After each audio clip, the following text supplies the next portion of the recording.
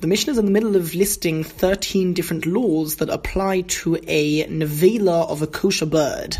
A nevela is a dead animal or bird that wasn't slaughtered at least it wasn't slaughtered in a valid way. And there are really two different concerns over here with regards to it being a source of impurity. One is the fact that although it's forbidden to eat it, a non-Jew can eat it, and therefore it can still be considered an item of food. So all of the laws that apply to Tumas Oichlen, Tuma of foods, would apply to this as well. And the second concern is the fact that the Torah says that if one eats it, he becomes Tomei. Now the law is that if there is an item that can be Tomei, and attached to that item is something else that cannot become Tomei, however, it is used as either a handle, it can be used to help you hold on to the other part of the item, then it's known as a yad, or if it is a protector of the other item. For example, if there is a fruit, and the peel of the fruit essentially protects the main fruit, even though the peel in and of itself is not really something that can become Tomei, since it protects the food item that can become Tomei, so it would be able to become Tomei together with the rest of the food, or together with the rest of the item, whatever the case may be. In the case of a dead animal, it's more relevant to talk about a bone, which is a yad. It's considered to be like a handle for the meat, because you're able to hold on to the bone whilst eating the meat. The law is that if a source of impurity touches even the bone or the peel of the fruit, even if it only touches that, it's considered to be an extension of the meat or of the fruit, and therefore the entire fruit or meat would also become Tomei. And likewise, other way around, if the fruit or the meat is Tomei, so it can be a source of impurity for other food items, if the other food item touches, even if it only just touches the peel or the bone, it will become Tomei as if it touched the main fruit or meat. There is one difference between a yad, which is a handle like the bone, and a shomer, which is something that protects the rest of the item, for example, the peel of the fruit. And that is that a shomer can even combine to make up the minimum size that is needed for it to be Tomei. Whereas a yad is only considered to be an extension, but it wouldn't make up the minimum size necessary. Says the Mishnah, Hakanofayim v'hanoitza, the larger and the smaller feathers that are attached to the bird, mitamois, they would become Tomei together with the bird itself. This is referring to a case where the nevela itself is not yet Tomei. So for example, if it's not yet, and it's not a nevela at all, it was slaughtered properly, and then a source of impurity, something else touched only the feathers. The feathers are considered to be a yad, an extension of the bird, literally a handle. You're able to hold on to the bird via the feathers, and therefore even if the source of impurity only touches them, the entire bird will become Tomei. Umatamais, and the feathers would also make something else impure if the bird is a nevela, so the bird itself is the source of impurity, because it is a food item. So if other food touches even just the feathers, then the other food will become Tomei as if it touched the nevela, the bird itself. However, the feathers would not combine to make out the minimum size needed in either of these cases, because it is only considered to be a yad, a handle. It's not a protection. Rabbi Yishmael says, Hanoitza, the smaller, softer feathers, mitztarefes, they do combine to make out the minimum size needed, because according to Rabbi Yishmael, these are not just a yad, but they are actually a shomer. They do protect the meat, and therefore they would combine to make out the minimum size. Ha-chartoim vatzipornayim, the beak and the claws of the bird.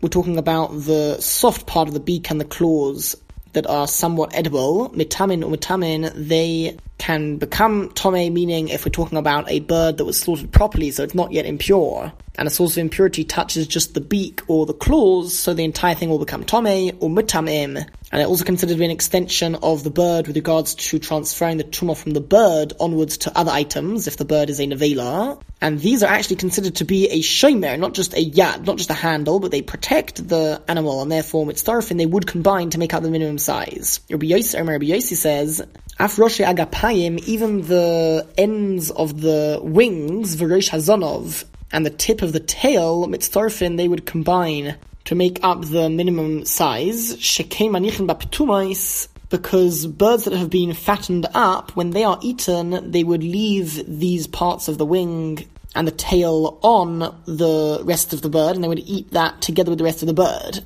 So according to Rabbi Yossi, even without getting on to the fact that it's a yad or a shomer, it is sometimes even eaten with the rest of the bird. So it's considered to be like the bird itself. And even on birds that have not been fattened up, and therefore in general they would not be eaten, these parts of the bird, since on birds that are fattened up they are eaten, they are considered to always be a part of the actual bird, and they would combine and be a source of impurity just like the rest of the bird. Mishnah Gimel, Nivlas Oifat Tome, the Mishnah now talks about a nevela of a bird that is not kosher. And the difference that this makes is that the entire impurity of a nevela when one eats it, that applies to a bird from a kosher species, that does not apply to a bird not from a kosher species. And therefore the only way that this can be a source of impurity is just like any tumas oichlin, any food that transfers its impurity onwards.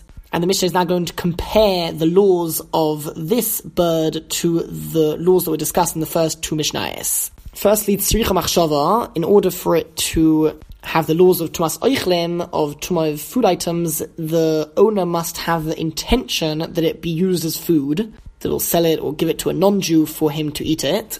So in that way it is the same as a nevela of a kosher species, because either way it's forbidden to eat it, so only if you have the intention to give it to a non-Jew to eat is it considered to be a food item. However, now comes the difference. The hechsher over here, it does require hechsher lekabel tumah, which means it needs to become wet in order for it to be fit to become impure, just like any food item needs to become wet in order for it to have the ability to become impure. A nevela of a kosher species is different because it's also considered to be an intrinsic source of impurity. But this nevela is considered to be like any other food item. It would make other foods impure if it is at least the size of an egg, just like any tome food.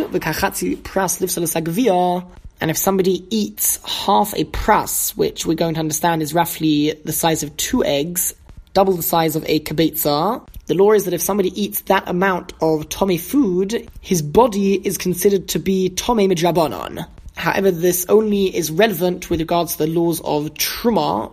Truma is sanctified food of the Kohanim, and midrabanan, the person is considered to be tome as far as the laws of truma are concerned. So if he touches truma, the truma will become impure. With regards to most other food items, this impurity is irrelevant. But again, this is just a regular law that applies to all tome food. The law that if somebody eats a nevela the size of an olive, that he becomes tome, that does not apply over here because it only applies to a nevela of a kosher bird. The oichla, one who eats this bird, einotorn harav shemesh, he does not need to wait until that night after he goes to the mikveh in order to be fully purified, because since he is tome only midirabanan, in a case where he ate at least half a pras, half a loaf of bread, I forgot to mention that's what half a pras means, half a loaf of bread. If somebody eats that, he becomes tome midrabanan. So in order to be purified from that impurity, he needs to go to the mikveh. However, once he goes to the mikveh, he's considered to be fully purified, and the regular requirement to wait until nightfall for him to be fully purified, that does not apply to this impurity, which is only a stringency midrabanan. Likewise, if the person became tome from the food item, again, according to the Torah, it's impossible for a person to ever become tome from a food item, because food can only ever be a rishon l'tumah, which is one level lower than an av hatumah, and a person only becomes tome from a level of an av hatumah. So according to the strict letter of the law of the Torah, it's impossible for a person to ever become tome from a food item. So it's only ever going to be midrabanan, and therefore there are certain leniencies that apply. If somebody becomes tome by eating half a loaf of this food, and then he enters into the Beis HaMikdash, he is not liable to the punishments that apply to such a case, because that's only if he was tome mid'oraisa, if he was tome according to the Torah. However, we would burn truma based on this impurity. If the person who ate half a loaf of bread did go ahead and touch truma, then the truma is considered to be tome midrabanan, and it would need to be burnt. One who eats a limb from this bird which is not from a kosher species, if he eats a limb that was separated from it whilst it was still alive, he does not receive malchus, 40 lashes. And what the Mishnah means is that he has not violated the prohibition of eating a limb from an alive animal. That only applies to eating a limb from a kosher animal. However, it could be that if he ate enough meat of the non-kosher bird, so he would receive malchus for committing that aveira. He would receive lashes for eating non-kosher meat. The Mishnah is concerned with the malchus that are given for eating Eiver min achai, a limb from an alive animal, and with regards to that sin, the Mishnah is saying that does not apply to this non-kosher bird. Now, the next part of the Mishnah also talks about Eiver min achai, and the truth is, it's even forbidden for a non-Jew to eat Eiver min achai. To eat a limb from an alive animal is one of the 7 mitzvahs, the 7 commandments that apply even to a non-Jew. However, there is one fundamental difference between the prohibition for a Jew to eat Eiver min achai, a limb that was separated from the animal whilst it was still alive, and the non-Jew's prohibition, because with regards to a Jew, there is a concept of shechita, slaughtering an animal, and that permits the animal to be eaten. And halachically speaking, once an animal is slaughtered, once the knife has cut the animal in the place that it needs to be cut, halachically speaking, we consider that animal to be dead. And even if the animal is still jumping about and moving and jutting around, halachically speaking, it is considered to be dead, such that if a limb was separated from the animal at that stage, it is not considered to be an Eiver min achai, a limb that was separated from the animal whilst it was still alive. On the other hand, non-Jews that don't have the concept of shechita, of slaughtering the animal in order to permit it to be eaten, with regards to them, an animal is only considered to be dead once the animal stops moving totally. That having been said, a kosher animal that receives a proper slaughtering, since for the Jewish people that is relevant, and a proper act of slaughtering was done, it would actually become permitted even for a non-Jew. So the differentiation that we just made is only really relevant with regards to a non-kosher animal that was slaughtered. The slaughtering of a non-kosher animal is not really considered to be shechita. Shechita refers to the act of slaughtering in the way that it needs to be done in order to permit the meat of the animal to be eaten. So it's pretty much relevant when we're talking about non-kosher animals. And because of that, even if the non-kosher animal is slaughtered in the way that a kosher animal needs to be slaughtered, it is not considered to be a halachic act of shechita. Therefore, only once the animal stops moving totally will the prohibition of Eiver min achai stop to exist, even with regards to Jews, because it's not considered to be an act of slaughtering, and therefore even a Jew would need to wait until the animal is totally dead. Everything we just explained is what the Mishnah means to say in the next 3 words. Ve'ein shechitasa metaharta. The slaughtering of this animal does not, literally it means does not purify it, but sometimes, and in this case as well, the word metaharta also means to make it permitted. The Mishnah is saying that the slaughtering of the animal does not permit the prohibition of Eiver min achai. The larger feathers and the smaller, softer feathers can become tomei and make other things tomei together with the rest of the actual bird. And interestingly, although with regards to a kosher bird, the feathers are considered to be a yad, or at least the large feathers, according to everybody, are considered to be a yad. Over here, everybody agrees that the feathers, both types of feathers, are actually considered to be a shomer, something that protects the bird itself, because since non-kosher birds are eaten less than kosher birds, the feathers would usually be left on the bird in order to protect it and maintain it for a longer amount of time. And because of that, when it's starfaced, they would even combine to make out the minimum size that is needed for the bird to become tomei or to make other things tomei, because that is the law with regards to any shomer. Hachartoim vatziparnayim, the beak and the claws of the animal, mitamin umitzdarfen, become tomei and make other things tomei together with the rest of the bird, and would combine with the rest of the bird because these are considered to be a shomer. They protect the rest of the bird, and in this case, there is no difference between the nevela of a kosher bird and the nevela of a non-kosher bird. These parts of the animal are always considered to be a shomer. Mishdalad, uva behema, and with regards to a regular animal that is not a bird, ha'ur, the hide of the animal, v'haretev, and the congealed sauce, which is eaten together with the meat when it is eaten, v'hakipa, and the spices that are eaten together with the meat, v'ha'alal, and the shreds of meat that are left attached to the hide of the animal, v'ha'atzomais, and the birds that contain edible marrow inside of them, v'hagidim, and the sinews of the animal that are never eaten by themselves but are sometimes eaten together with the rest of the meat, v'hakarnayim, and the soft parts of the horns of the animal, v'atlofayim, and the soft parts of the hooves, All of these items, by themselves, they are not sources of impurity. However, mitzdarfin, they would combine l'tamei tumas oichlin to make other things tomei according to the laws of tumas oichlin, impurity that applies to foods. Even the edible things that were mentioned are not eaten by themselves. They're only eaten together with the rest of the meat, but if they are together with the rest of the meat, then they would combine. In the case of the marrow, the bone, which is not edible, is considered to be a shomer for the marrow that is inside of the bone. It protects it, and therefore it would combine, so the bone itself would be a source of impurity, since it's an extension of the marrow. And the hide of the animal is also considered to be a shomer of the animal itself, and that's why it combines, and the other items which are somewhat edible, but are only eaten together with the rest of the meat, so if they are with the rest of the meat, then they would combine. But if they are by themselves, and they are not eaten by themselves, so then they would not be a source of impurity in that current state. This having been said, these items do not combine with the rest of the meat in order to make up the minimum size for the nevela impurity to apply. Here we're talking about a regular animal, so a regular animal that isn't slaughtered properly is a source of impurity even for a person who touches or carries it. They'll become tomei. And with regards to that, these different parts of the animal do not combine, because although they are possibly edible, they are not considered to be meat. And the impurity of a nevela being intrinsically impure only applies to the meat of the animal, but not to the other edible parts of the animal. There is a similar example, another case where something can become tomei with the regular impurity of food, but not the impurity of nevelos. If somebody slaughters an animal from a non-kosher species, and he does it on behalf of a non-Jew, and the animal is still jutting about, it's still moving, even though the act of slaughtering has already been performed.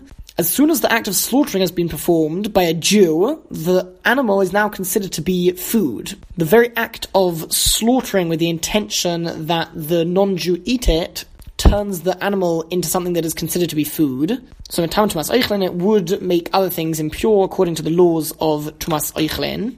Aval loy tumas nevelos, but it would not have the impurity of a nevela. If somebody touches it at this point, he will not become tomei ad shetomus, until the animal fully dies and stops moving, or ad sheyatiz es reisha, or if he chops the head off entirely. Only then is the animal considered to be 100% dead, and at that point the tumas nevelos kicks in. But very interestingly, even before that, the fact that a Jew performed an act of slaughtering already defines it as an item of food.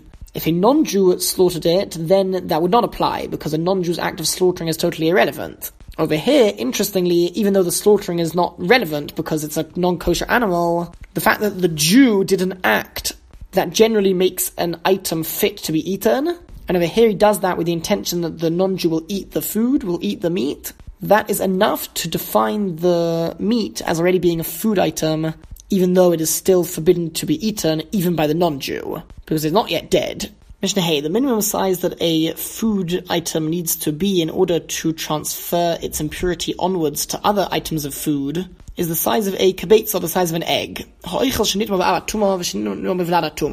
Food that became tomei from an av hatuma, from a source of impurity, which means that the food itself is on the level of a rishon latuma, one level below an avatuma, and there's another food item that became tomei from a rishon latuma. Vladatuma literally means a child impurity.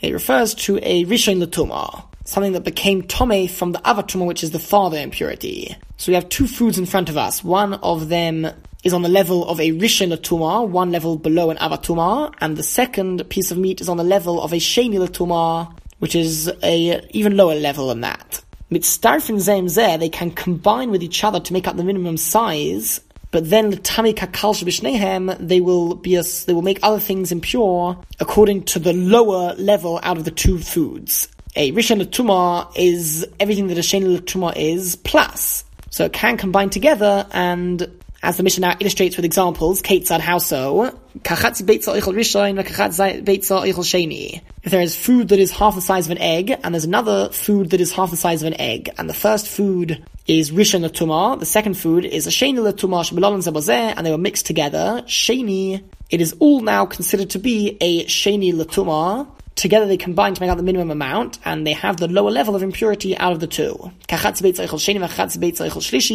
there's half the size of an egg of food that is on the level of a sheni l'tumah, and half the size of an egg of food that is on the level of a shlishi l'tumah, third level down, shebelon zebozen, they were mixed together, shlishi, they would combine to make up the minimum size, and they would have the status of a shlishi l'tumah. What happens if kabitza oichel rishon and kabitza oichel sheni, shebelon zebozeh?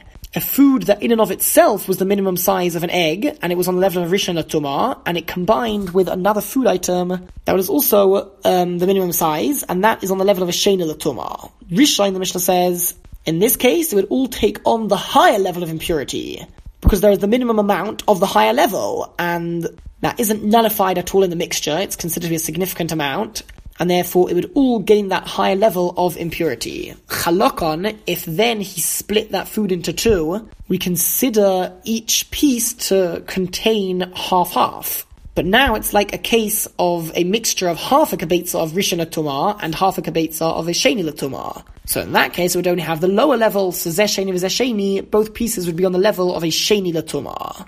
That being the case, nofel zeh la'atzmai v'zeh la'atzmai al kikar shel truma.